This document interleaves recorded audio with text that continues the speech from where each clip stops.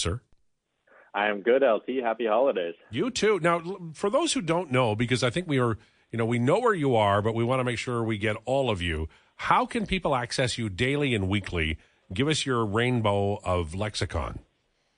Oilers Nation YouTube, Daily Face-Off YouTube. I am live every day at 10 o'clock with Frank Saravalli on DFO, and I am live with my good British or English pal, Liam Horrobin, at noon every day on Oilers Nation. Now, is Liam actually English, or is that a fake accent? Well, he was born there, so I like to think he's actually English. So he says. I mean, we don't know. Yeah. Have you seen his birth certificate? We know how that works. Maybe I should ask for documentation. Well, I'm just saying. Does he eat really weird food? Because then he's English. No, he eats very bland foods, which would be the answer to that. Yeah, I think you can't hear me talking smack about him at the office. Well, that does mean he's English. All right, my grievance for you is, because it's Festivus tomorrow and I'm not on the air tomorrow, so I'm airing all grievances.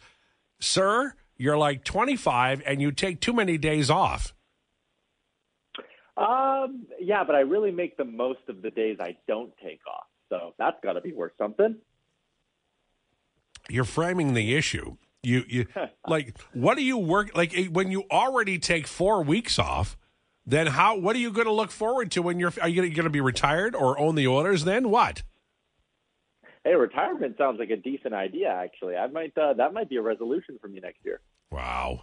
All right. Oilers, last night, I thought they were going to lose. Like, after the second period, I contemplated turning the TV off, but Ziggy convinced me not to. And then they come out like a house on fire, and everybody's scoring. What was your takeaway from that game? Oh, wow. I mean, more than one, honestly. First off, that top line they have with Ryan Nugent-Hopkins, Zach Hyman, and Connor McDavid, you can never split them up. That is your Bergeron, Marchand, Pasternak that the Bruins ran for a number of years. Like, you keep that three together, and if the rest of your lineup stinks, oh, well, you do not break up that line. Lowetide, I think they might have the best line in hockey with those three. I don't know if you dug in to the 5v5 numbers last night, but they outshot New Jersey 20-3 at 5-on-5 in like 15 minutes. They're impossible to stop. So that's one takeaway, that the Oilers might have the best line in hockey on their team. The other takeaway is that this team stinks in the second period. I don't know what it is. They used to be bad in the first period. They're suddenly good in the first period now, but they stink in the second period. They go through these weird lulls almost every game. So those are probably the two big ones. Also, they did get a little bit of depth scoring. It was nice to see Ernie chip in. Good to see Ryan McLeod finally have a night. So I think those are kind of Yeah, it was a fun game, although it could have ended badly, but that third period was absolute fire. Loved watching it. Ryan McLeod looks good on the Draisaitl line. I hope they run it tonight. What do you feel about it long term? They'd have to get a third line center. Is it worth it to play McLeod if that Draisaitl line looks as good as it did in a short period last night?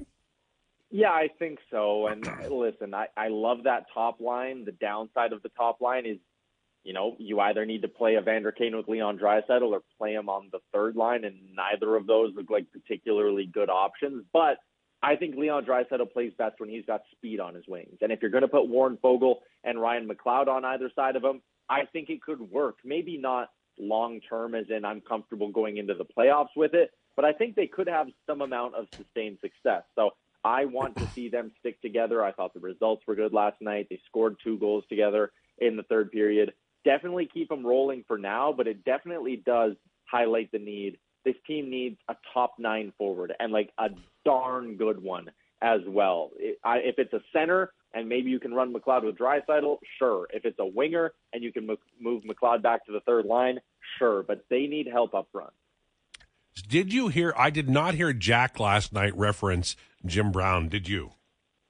No, I was doing a live watch-along on the Oilers Nation YouTube, so I did not have the sound on. Yeah, okay. I did see someone tweet us, though. Yeah, I didn't hear it, so I wanted to know if you had heard it. We talked yesterday. Brad Slater was here. I called him Taylor Medic 5 times. You'll enjoy that. But he mentioned the idea of the Oilers trading for John Gibson, who has a long-term contract, but it sort of matches Jack Campbell, and he's played well, .919 save percentage last I looked for Anaheim. Is that a bridge too far? Is that too much to bring on? He's 30, but he has not had a great, last 3 years or so. Is Gibson a guy on your list? Okay, first off, modified no trade clause, American-born player. I kind of somewhat assume he wouldn't have interest in waiving to come up to Edmonton. Second off, I think that's a bad idea. Okay, if you want to look at his career numbers and say, look, 9-12, that's good. Okay, let's look at Jack Campbell's career numbers before he got to Edmonton, Lowetide. Like, I mean, come on, let's try to just listen, I understand why maybe that idea would pop into your head, but let's take a peek at what John Gibson's done as of late. He's not that good of a goalie anymore. He had a prime where he was excellent, but I don't think he's that good of a goalie. I would not be interested in paying him $6.4 million for the next 3 seasons. I think it's just a flat-out bad idea to swap a bad contract for another bad contract. If you're going to pay what it's going to take to get out of Campbell, get it off the books and use that money elsewhere. Don't just go trade Campbell and assets for another poor contract. I don't think that's a good idea. And I think that's absolutely fair. Now, here's my question, though. 2 weeks ago, people were saying to me, why won't Holland trade for James Reimer? And I said, well, because Detroit's in the playoff run, they might need him. Now they've got 2 goalies hurt, and he's the guy. How hard is it going to be for the Oilers to make a trade for a goaltender? It seems like the market is pretty tight. Yeah, it's very tight. I'm really intrigued by the idea of Karel Vejmelka out of Arizona. I think that's a guy who could work here, 27 years old. He's had some good runs with the Coyotes. From the goalie people I read, they seem to really, really like his game as well. And listen, if you can't get out of all of Jack Campbell, Frank Saravalli yelled at me yesterday on the show when I brought this up, but if you take Campbell, Lowetide, and you keep $2 million of it in a deal with Arizona where you then get Karel Vejmelka, you can basically just live your life pretending you gave Karel Vejmelka a $4.75 million contract for each of the next 2 years. And in that third year, when you're going, well, wait, you'd have $2 million of dead money on your books. Well, the buyout for Campbell in that third year is 2.6. So you're out ahead in every scenario. I would be gunning hard after Vejmelka.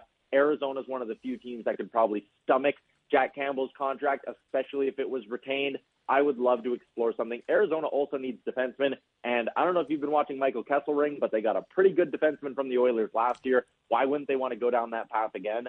I think something around Campbell, Broberg, the first-round pick to get Vejmelka, and at least $3 million of Jack Campbell off the books, I think that's the way they got to go. Wow, that's a big trade, sir.